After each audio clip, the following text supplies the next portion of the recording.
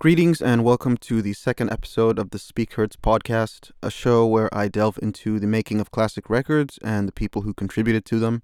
The original Spehertz website was created in 2013, and I still occasionally do Q&A interviews for that when I'm not doing the same for other sites like Vintage King or APM Music. But the podcast will be the main Spehertz format moving forward, so I hope everybody enjoys it. Today's guest is Tony Hoffer, a producer and mixer who made his name in the 2000s working alongside artists like Beck, Phoenix, Air, the Kooks, and M83. He played on some of the records, mixed others, and produced a lot of them, so I made a list of different tracks, and we went through as many of them as we could, alongside talking about his work in general. This episode was recorded in September of 2023, so please excuse if some of the questions towards the very end are a bit dated. That's just me and Tony talking about his work for the end of 2023. So I hope you enjoy the conversation, and thanks to everybody for listening. Thank you for being here, Tony. It's nice to be speaking with you. Yeah, likewise. Thanks for having me. One of your more notable first credits was with Beck on Midnite Vultures, and you've talked about how that involved you using multiple samplers to create demos during that time. If I'm not mistaken, the Roland S550, EMU E6400, EMU E4XT, Kurzweil K2000, and EMU SB 1200. Why did you have those five, and what did each of them do that was unique from the other, and which one got used the most? So the first sampler that I ever bought was the Roland S550, and I bought that because, it was really cheap. The price was really good. Little did I know, it ended up being an amazing sounding sampler. It was, I want to say they were 12-bit, so they were a little... They just had a bit of grit to it and a little grainy and a bit of grit. And the filters on it were amazing as well. I didn't even really know about that sort of stuff, like filters and how why one sampler would sound better than the other. So, but that was the one that I got first. And so I started doing everything with that. And it was all floppy based, which I just pulled out of the SP1200, which I still have to this day. But yeah, the S550 was the first one, and it sounded amazing, but I was only able to get, I forgot how much sampling time. It was very limited sampling time. So then I bought the E6400, the EMU E6400, which had more sampling time and a different sound. And I started to understand, like, oh, maybe I need something that's a little better in the low end or a little better quality. I've already got kind of a cool lo-fi thing, or not lo-fi, but, gritty thing. So then I got the E6400, and that allowed me to do more stuff. And then I got the Kurzweil K2000, which was kind of a whole other sound and a whole other thing, much punchier, very clean, but very punchy. And then I got the other EMU because I needed more, just more outputs and more stuff. I was doing a lot of sampling, and then the SP1200, which is kind of a whole other thing. That's like a sampling drum machine. So I started doing more, a lot of like beat stuff with that and chopping samples with that. That's very lo-fi. That's 12-bit, 10 seconds of sampling time. It causes a lot of character to be built into the beats or productions that you're using it with. So all in all, like, they all worked really well together. They all complemented each other. And a lot of it, honestly, was just based on the needing either more sampling time or more outputs to be able to split things out across a console. Got it. So which one got used the most? The S550 eventually got phased out because it was annoying having to have the rack mount thing plus the TV monitor. So it was, that was the first to go. And the one that probably got used the most would be the E6400 and the SB1200. I think those two really complemented each other really well. And then I started getting into this thing, which I haven't really talked about much, but it was called Sample Cell. And Sample Cell was something that DigiDesign made, which became Avid, it's the company that makes Pro Tools.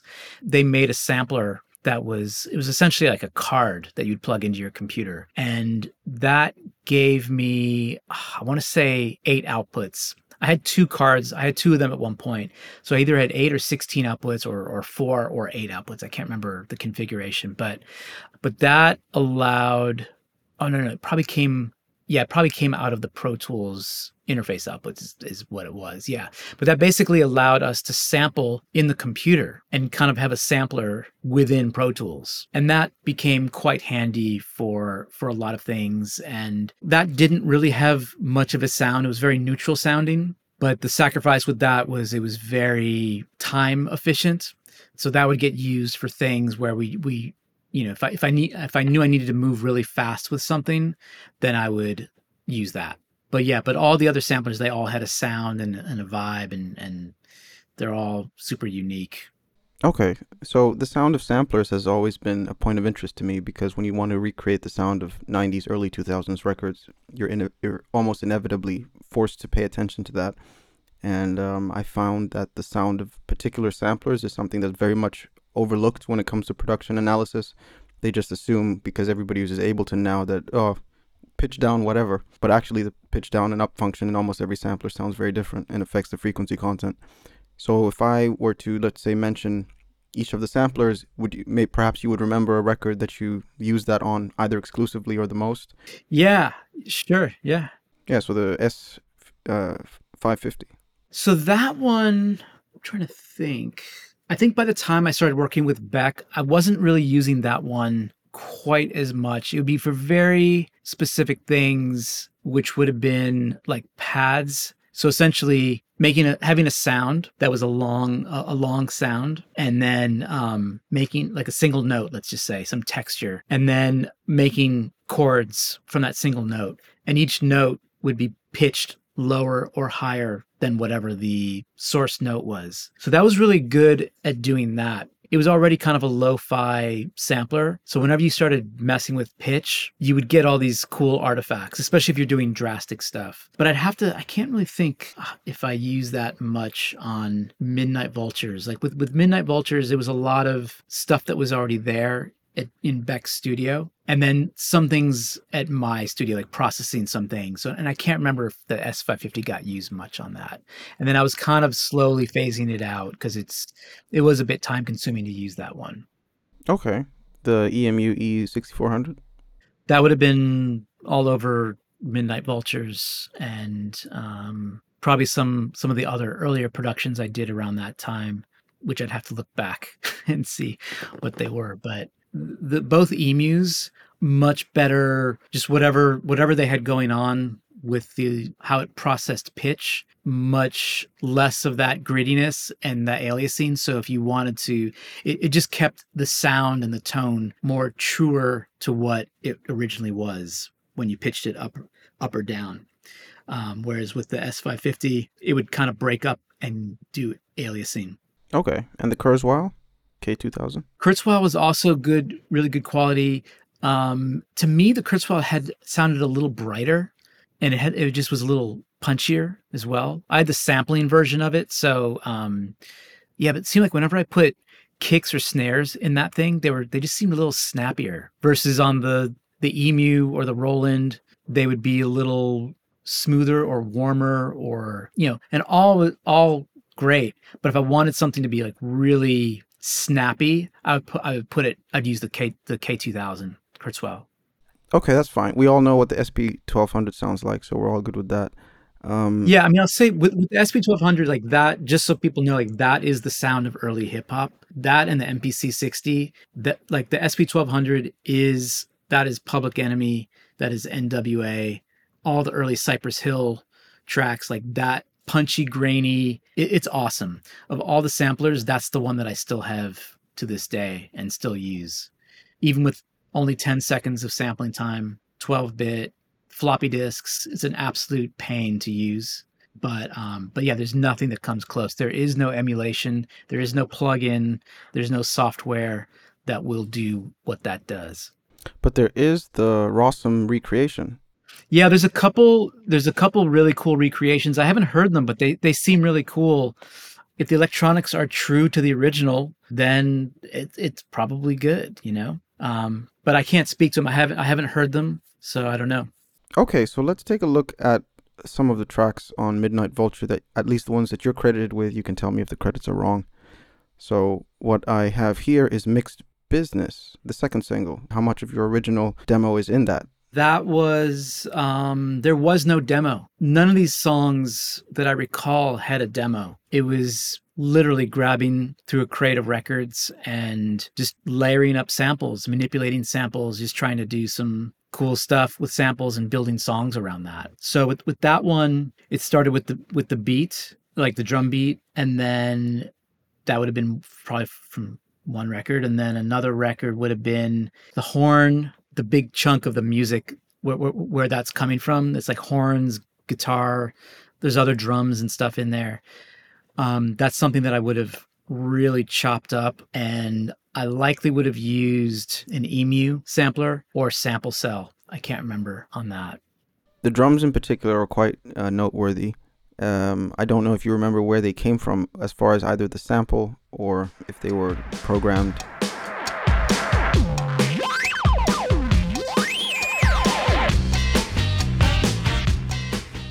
They were programmed, and I don't remember where they came from.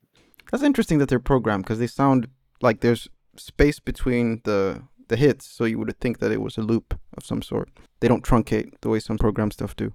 I mean, essentially everything gets programmed, like, well, no, I shouldn't say that. Sometimes I'll use a loop, grab a bar, 1 or 2 bars, and just have that loop. But other times the source is great, but the pattern is not right. So you got to just sample it, chop it, play it, reconfigure it. And so that's what I would have done with that. So you got these intro space effects. Do you know where those are coming from? Are those being played on a synth? Are those being taken from a sample CD or generated some other way?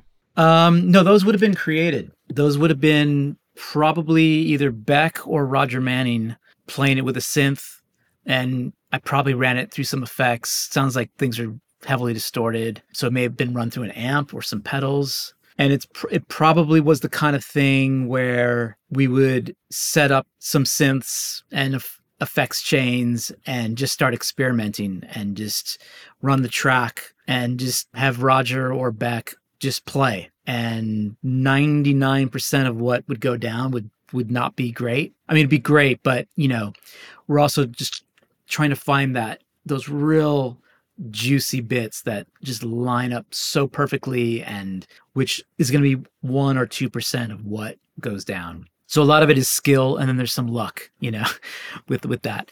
So the guitars in that opening section is played by either Roger or Beck, the ones panned left or right?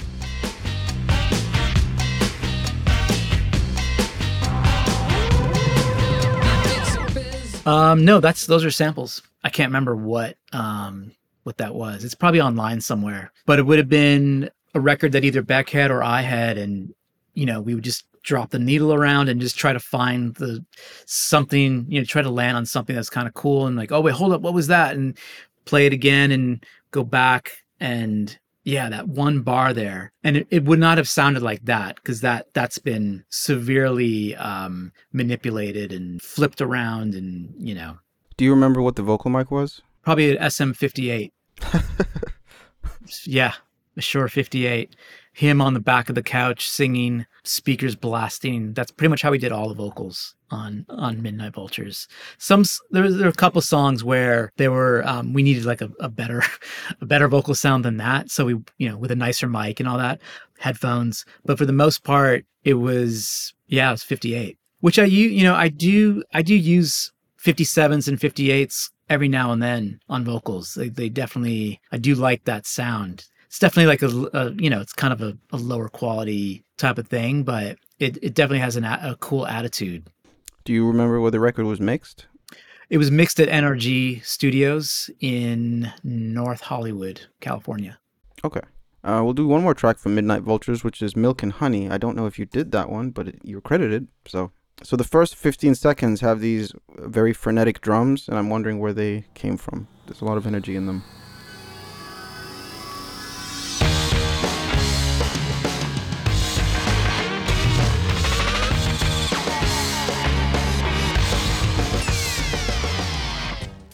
Wow. Okay, so what I'm recalling from that, so that there's sort of like a crescendo sound effects thing I used to do sound effects design for like video games, museum installation, kiosks, commercials, that sort of thing. So I had a ton of sound effects and loved building atmospheres and all that. So that whole beginning crescendo, that big swell, that's something that I probably did near the end of the whole thing. Like, oh, why don't we have the song start like this? And so I built this little building bit in the front. And then the drums are samples. It sounds like they're from a sample that something, again, we found on a record that I would have cut up. And it sounds like that I added additional sounds to the drums that were already doing that on the sample, but they probably were a bit too soft on the actual sample. And so I supplemented those drums with new sounds. Well, those sounds being percussive in nature to layer under the drums, or Just different additional kicks and snares to layer in the same places as the kicks and snares on the sample that I had already chopped up. Okay. So the amount of energy that's in all of that, I'm wondering how much of that is attributed to something like the drum layering versus stuff done during the mixing like compression or saturation. Like if you were to play the original non-mixed version, would it still have that? It would probably be punchy because I'm probably using punchy samples, and I'm also, I'm layering samples, so it's gonna be punchy. But for sure, the mix would have amplified that as well. All right. So before we look at some other records, I want to talk about something that's always plagued me in my attempt to deconstruct music that predates like 2006, 2007. Because once the digital revolution kind of picks up at 07, 08, you see things like Fruity Loops becoming more frequent with younger people, spectrosonic stuff like Omnisphere kind of is in a class of its own by 2009, 10, and by 11, 12, Ableton is established. Waves plugins are generally becoming better. And then from that point onwards, I find that things start to sound more two-dimensional and sometimes arbitrarily louder. And the 3D spaciousness of the 90s and the early 2000s starts to disappear, and I don't really think we've seen it since, maybe except in some very rare occasions. I've made it a point to ask a lot of people about what made that sound possible. And what I found, unfortunately, is that most producers and engineers from that period, though they have these acclaimed resumes and they have great musical sensibility, they don't seem to have really been paying attention to the technical composition of audio or sound in their work, and they seem to have largely been the beneficiaries of where the technology was at the time. But if you ask them why an Alanis Morissette album sounds the way it does, or why no one's been able to recreate the sound of Daft Punk's Discovery since, they don't really have an answer. They might just talk about things like tape compression or vintage gear, but it's largely just talking points. So if I wanted a sound from that era, I don't know that I can find places that can actually recreate it. So from a technical perspective, what do you think has been lost in our signal chains of today as opposed to 20, 25 years ago? It's hard to say like if something's actually been lost.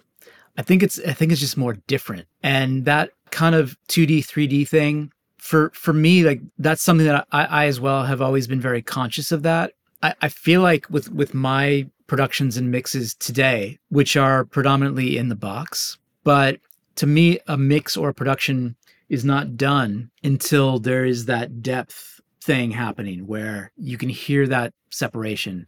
Now, one thing that I will say is in some ways it can be achieved. It's just that it's different. The other thing is that the way that a lot of music, especially pop music, is put together, there's sort of a need and want that the market has. And so if the market is needing and wanting a certain thing, that's what people that are making pop music, not so much myself, I'm not really in that realm, but if that's the world that you're in, you're trying to come up with things that will satisfy that market and you're following those trends as closely as possible.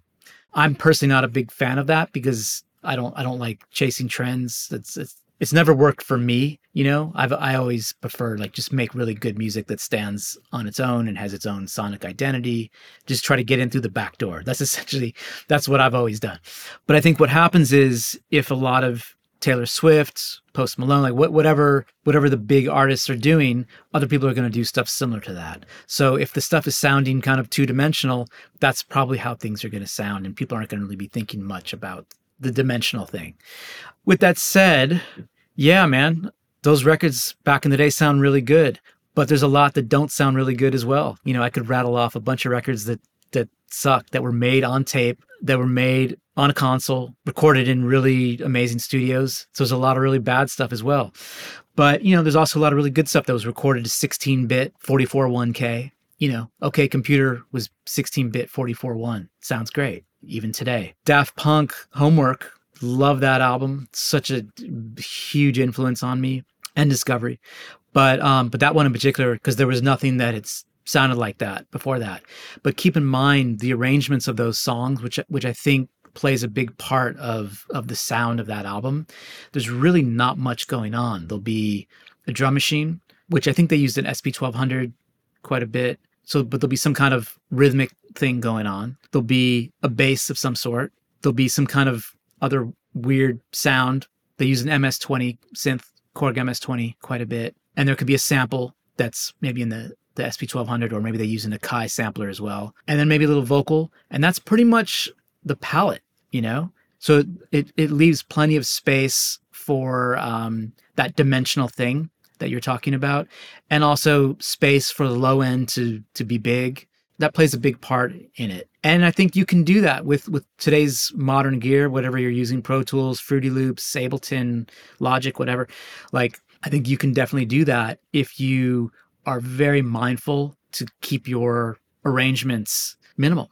Another thing that could be part of what, and look, man, like, records were made on consoles, predominantly on consoles back in, the 80s, 90s, and consoles definitely do cause a shape to happen around your track. If you have, again, 21 tracks or whatever it is running through a channel of an API console or a Neve console or an SSL console or whatever. When I was starting off, I was using a Mackie console, and the thing, everyone said it sounded like crap, but some of the mixes I did on that, they sounded pretty good.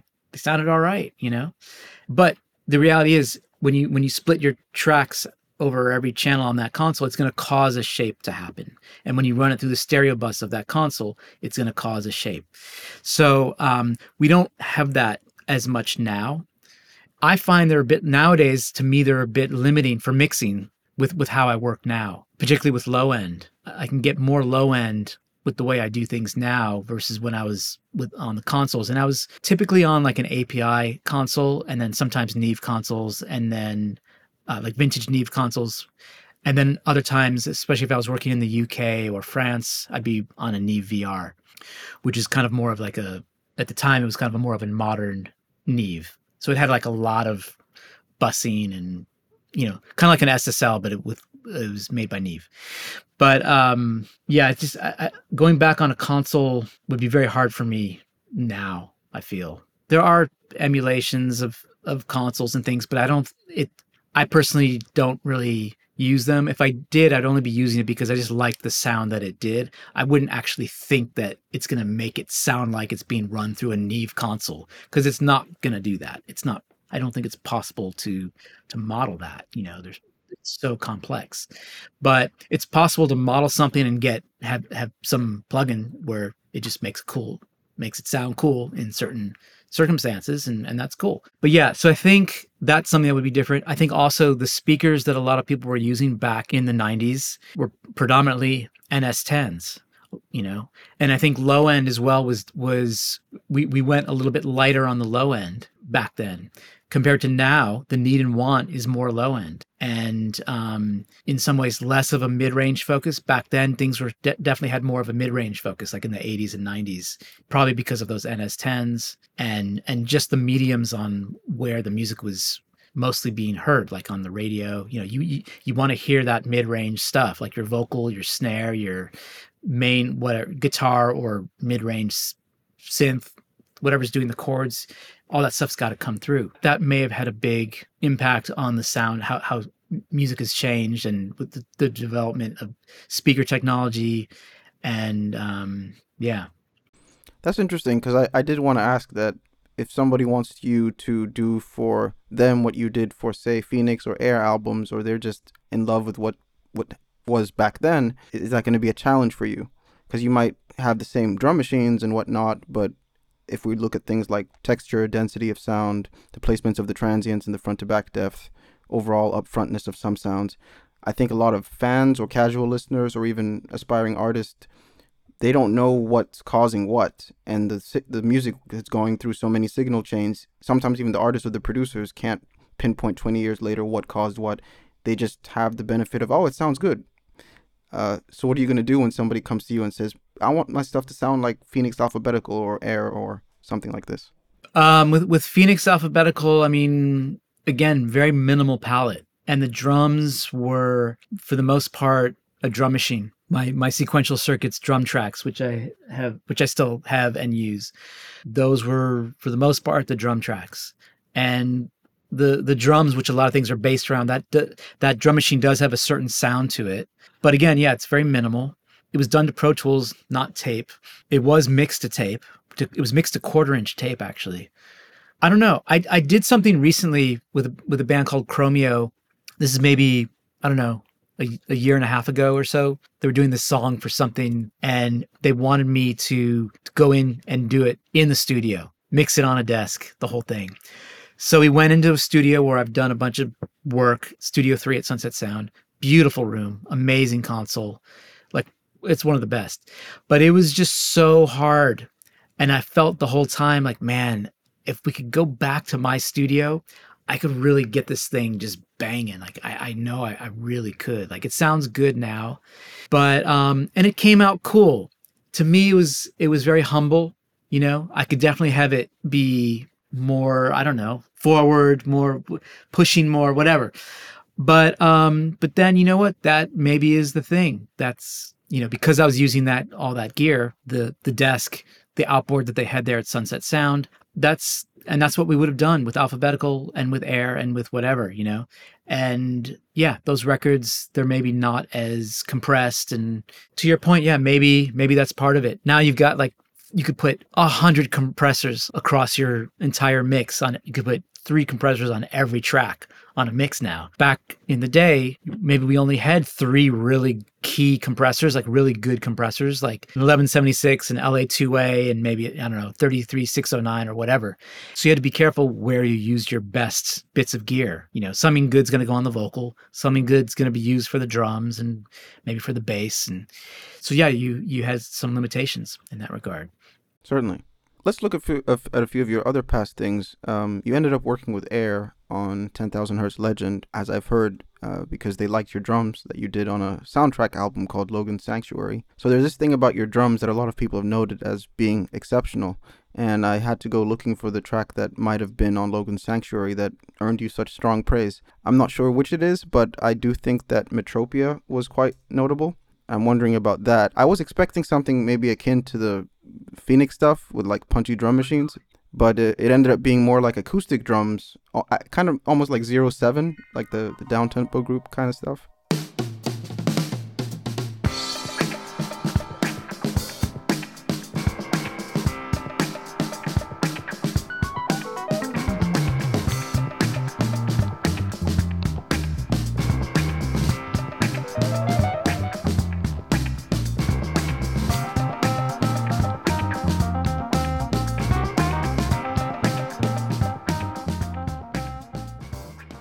Yeah, so that's Brian Reitzel on drums, and he an amazing drummer. And by the way, Logan's Sanctuary, I believe, does not exist on Spotify, but it was essentially like a fake soundtrack that Roger Manning, Brian Reitzel, and Jason Faulkner set out to do. And they're like, let's make a fake soundtrack to a movie that never existed called Logan's Sanctuary.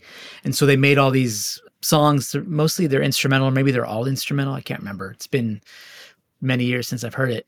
And yeah, and they brought me in to record a bunch of stuff, definitely all the drums, a bunch of keyboards, guitars, bass, and then mix it. There was no budget for it. There was no label. It was just people just trying to make some cool stuff, you know? And so, yeah, those drums, we were at a studio called The Bomb Factory in LA, in Burbank. I actually had a room there that I rented. There was just like a basic room where all my gear was. And the main room of that studio, they had a Trident A range in there, which is a beautiful console. Again, a whole other thing. We were talking about API EQ, SSL EQ, Neve EQ, Mackie EQ. Then there's the A-range EQ, which is a whole other thing. It's kind of an unusual type of EQ, and the preamps sound interesting. They, have a different sound. So we were recording everything on that, and it was great. And so I recorded the drums on that A-range, and it's basically just very dry drums. The room was, you can kind of hear some of the room sound. To me, I would call that a medium room sound. Like if I'm talking to somebody about drums, I would say that would be a medium room sound, as opposed to a completely bone dry room sound, which is usually what I do. But so that'd be a medium room sound, drums, towels on the drums, lots of tape. And yeah, that's basically the deal on that. Okay. On that particular track, is there compression on those drums that's contributing to the pumping sort of feeling? There probably would have been a little bit of compression. I don't use much compression when I'm recording drums because I don't want to kill the transient, particularly from the kick or snare. Sometimes I will put a little bit though. And back then I was probably doing like an 1176 on the kick and maybe or maybe not on the snare, but on the kick often I would put a little bit of compression just to give it a little oomph, but being mindful not to kill the transient on it. And same with the snare. I don't want it to sound papery. I want it to have a good attack. But when I went to mix it, I probably would have used some compression. And actually that would have been mixed on my Mackie console, funny enough. Let's look at Air 10,000 Hertz Legend. There's a track on there called Radian, which can be observed a progenitor to the sound that Trent Reznor and Atticus Ross popularized on the Social Network movie. So I'm wondering about the intro synth, if you remember what that was. It's very deep sounding.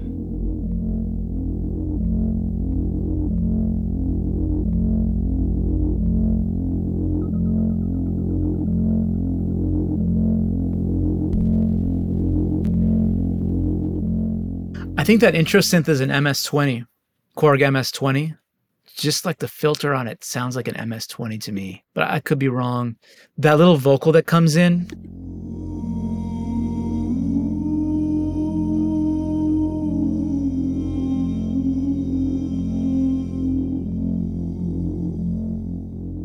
That was a singer that was recorded, and then we pressed it to vinyl. We went to, I think Alex Gopher, who's like an amazing mastering engineer, pressed it to vinyl for us. We walked over to his mastering to where he was working.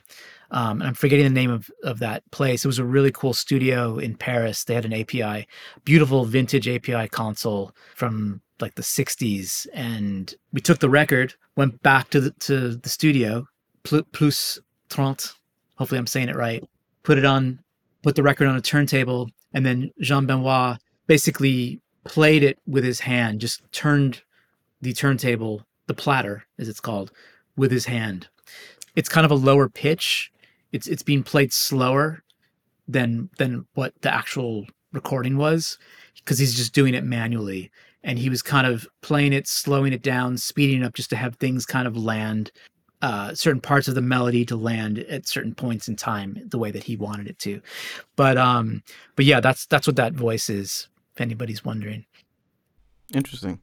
And when the vocal comes in at 1 minute, there's some kind of reverb on it. Would you remember what that is?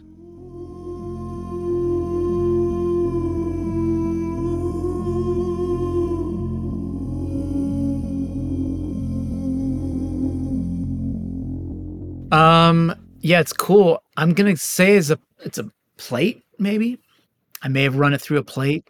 It was at plus one. Yeah, it was the Neve VR room there. But I had so much stuff there.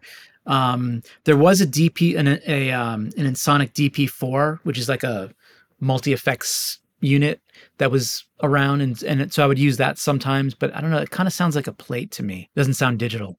And then lastly, there's a harp thingy that comes in at 240.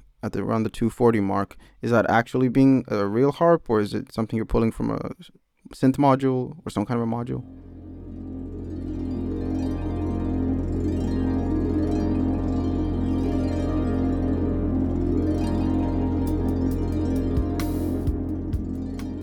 Man, what a cool, it's a cool song. I've not heard this in quite a while, but yeah, it's cool. Yeah, that was a harp.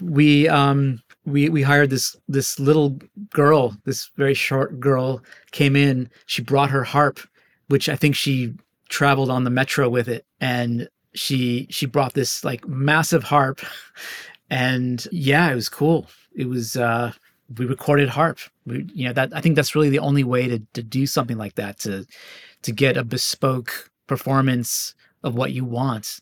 You've just got to get someone to come in and play it and not use samples. I probably recorded multiple passes of her doing that, and then I ran it through some effects, it sounds like, as well.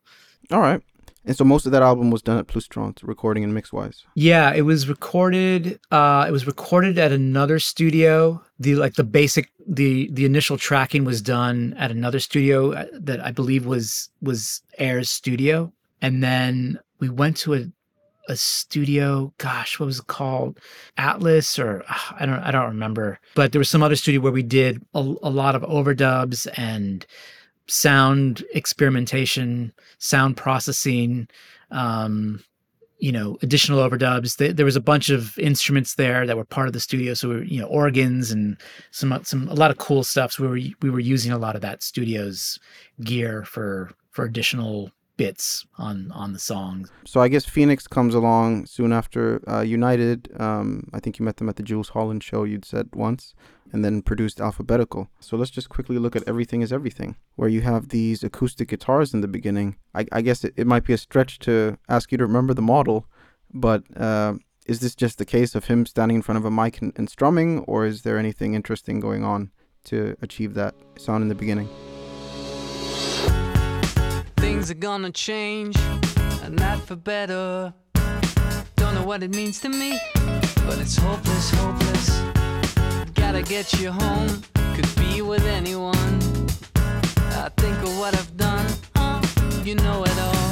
Everything. The guitar, the type of guitar, I don't remember what that was. I think what I may have done with that is recorded the guitar and then sampled it in the SP1200 and then played it in, because it's really punchy, and I think that's quite possibly what I did. The beginning of it, and also some of the percussion. There's actually another sampler that I have that I haven't really mentioned that I kind of forgot about, which was used on this song. It's a Casio SK1, which is like a little cheap, maybe 8-bit sampler. So that swelling sound, that at the beginning, that was something that I sampled into the SK1 and then hit the key, hit play. And then a lot of the percussion, diggy diggy, I think I also am playing that from the SK1 or the SP1200. I can't remember. The SK1 might have been used. That was used quite a bit on that album. They bought one. They loved it so much. They bought one called the SK5 that kind of came in near the end of the record. And the drums, I can't tell if they're real or fake. I mean, real or synthesized. Is that the drum machine or? Man, I want to say that the kick is the drum tracks, but the hat and snare are my buddy Alex Locasio, who came in to play some drums and percussion on these songs. And what we had Alex do was, like, that doesn't sound like a drum track snare to me. I think that's an acoustic snare, but I think that's his hi-hats. So I think what we did was we did hat and snare on this song and used the sampled kick from the drum tracks. And I think that's what we're hearing. Other songs, we would have him play hi-hat, like only hi-hat. And yeah, in some other songs, he'd play hat and snare. When the chorus comes in, there's this electric guitar that's doing some simple riff, ding, ding, ding, ding, ding, ding, ding, something like that. Do you remember how that was achieved? Is that just Thomas playing? Everything is everything. The more I talk about it, the less I do control. Everything means everything. Can't understand a word. Yeah, that's probably Christian who was playing that. Christian. Thomas, I don't think played much guitar, if any. Christian, that sounds like maybe his part. Hopefully, if Bronco played it, I'm sorry. It's either Christian or Bronco that played that. But I want to say Christian because that sounds kind of like his. He would come up with that kind of stuff. Do you remember where the album was mixed? Yeah, well, it was recorded at Sound Factory Studio B, and then it was mixed at Sunset Sound, which was a couple blocks away in Studio 1. There's one more track on there called I'm an Actor, which is very interesting. Very sort of dramatic and movie-like. I'm wondering about the bell tree stuff in the beginning. What sounds like that?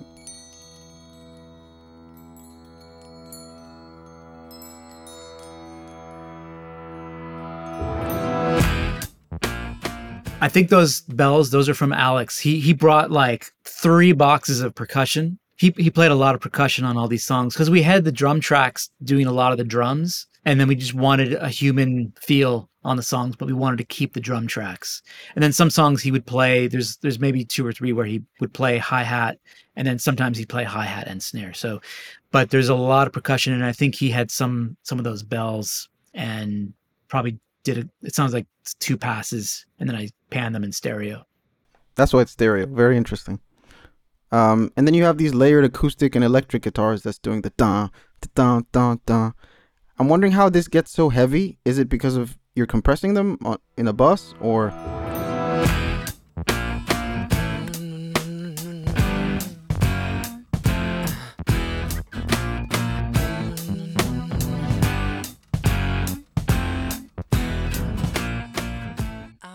Man, I don't know. I think it's heavy because everything's doing the same thing at the same time. There's synth bass, probably 2 acoustic guitars, 2 electric guitars. I probably chopped everything to be super tight. So everything's hitting like right at the same time with the drums. So the kick, the bass, the guitars, everything's just like bum, bum, bum, bum, kind of unnaturally. It'd be very hard to play it like that, to be that precise and that hard hitting on each hit. So I think that's why it sounds, and yeah, I mean, there is some compression, but again, like the compression's going to enhance what's there. Last part of this, if you go to 1 minute 8 seconds, his vocal cuts, the instrumentation drops and all you hear is his vocal. And it's very clear that there's some kind of processing there. And I'm wondering if you can decipher what that is, if it's a compressor or some other thing. If you ever come late, better give me what I want. I know with Thomas' vocal on that album, it sounds like there's some modulation. I'm going to guess that's like an Eventide H3000. So that's like the chorusy modulation thing.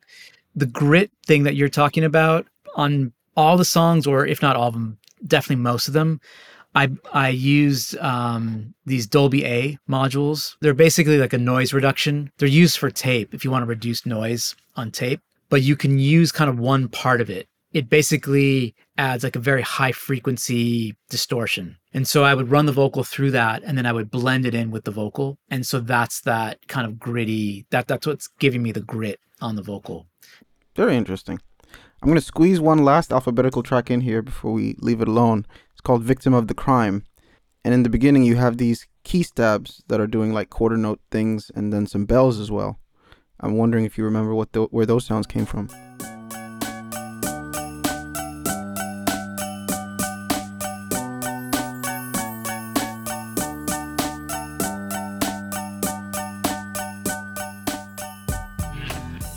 Yeah, those little bells. I think that's I have a little xylophone, it's like 1.5 feet. I don't know. Kind of like a student xylophone that you'd see at a school. I've got one of those, and I think that's what that is. Okay. And the key stabs? The kind of plucky thing? That's probably a Roland JX3P synth. I think this is one of the tracks where the drums are at their most like short and punchy, like very like truncated, but they stick through. Would you say that's more due to the groove in the sequence, or compression at some latter stage that's making it pump like that?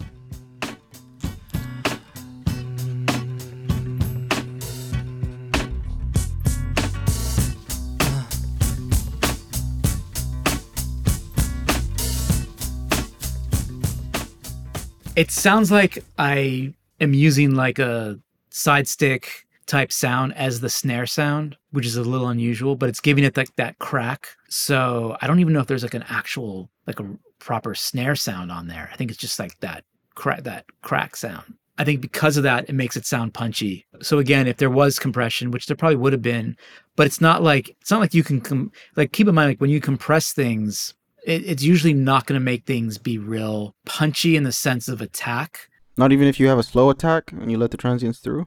I mean, even with a slow attack, yeah, I mean, because I usually only use a slow attack if you're compressing a few, 3, 5, 7, 10 dB to hear some compression, like if you're going to the point where you really hear the compression, you're clamping down your transient. So it's kind of counterintuitive in some ways. Like it's going to mash the quiet bits up with the louder bits. It's going to make things sound more sustained and bigger. But if you go too far to where you're getting that, you're probably killing your transient. So then you've got to do other things to get your transient back with like blending or whatever, distortion, So yeah, I probably wasn't compressing a lot with those drums. I see. Last thing about this, so there's this like wall of acoustic guitars, I guess. And I don't really have a specific question. It's more like just how do you think you built that up? Because it's very dense.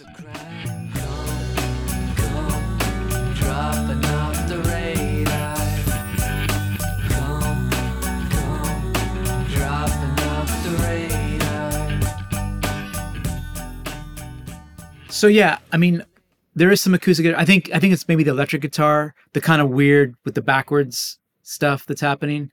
Yeah, so I think that's electric guitar, and it's one of the guys, maybe Bronco, playing just kind of a dun, dun, dun, dun, dun, dun, dun, just kind of playing a part like you normally would. This was done a long time ago, so I don't totally remember everything, but I think what we did was we recorded it like we would record anything else. He'd play it, and then I probably kept some bits of his performance and then reversed little bits of it to manipulate it and, I don't know, just make it weird, basically. In some ways, we're probably trying to make it sound like it was sampled, but it wasn't. It was played, but it was heavily manipulated. All right. Here we have the Kooks Naive. So the guitar that comes in the beginning has a very chunky consistency to it, and I'm wondering if this is just multi mics on the amp or a particular model of amp that gives you that. But where does that chunky sort of present characteristic come from in that guitar?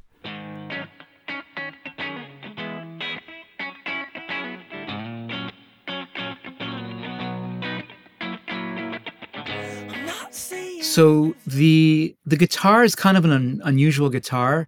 It's a I forgot the guy's first name, but Troussart is it Jean Troussart? I can't remember the first name of Mr. Troussart, but Troussart guitars. Oh wait, hold on a second though. I don't know if Luke had that. You know what? I don't think it was the Troussart actually. That would have been on the second album. Sorry, it's just a Telly. I'm pretty sure it was a Telly. Yeah, he on Conk, the next album, he got one of these Troussart guitars that we used on the next. That was like heavily used on Conk, that had a really unusual sound.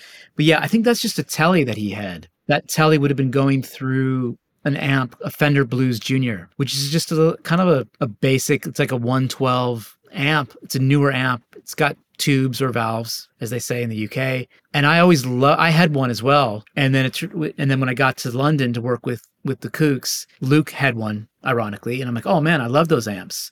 They're really cool amps. They're not like super loud, but they have a really cool sound. So it was just the combo of that Telly and that amp. And the mics that we use was probably like a U87, a Neumann U87 with maybe like a Sennheiser 421. So a condenser and a dynamic, basically. Do you remember what might have been on his voice, mic-wise? The mic would have been an SM7, a Shure SM7. So not the 57 or 58 that we were talking about earlier, but the one that's that looks like kind of has like the little swivel thing with the big foamy thing on it. Yeah, SM7. Sweet. All right. We've broken down quite a number of your tracks. Thank you for being so accommodating. What do you have going on for the rest of the year? Any particular plans, projects you'll be focusing on? Yeah, a bunch of stuff. Some stuff. I'm finishing a few projects from, I guess, over the summer. I'd done several productions, so I'm now kind of in the process of finishing those. And then gearing up for more mixing and more production later in the year. Okay. Which will take place at your Austin. I guess you're based in Austin now. Yeah, I'm based in Austin now. Yeah, the majority of it will take place in Austin. Yeah. Yeah. And then that'll pretty much take me up to Christmas. Awesome. Well, this has been great. Thank you so much for the time. Yeah, my pleasure. Thanks.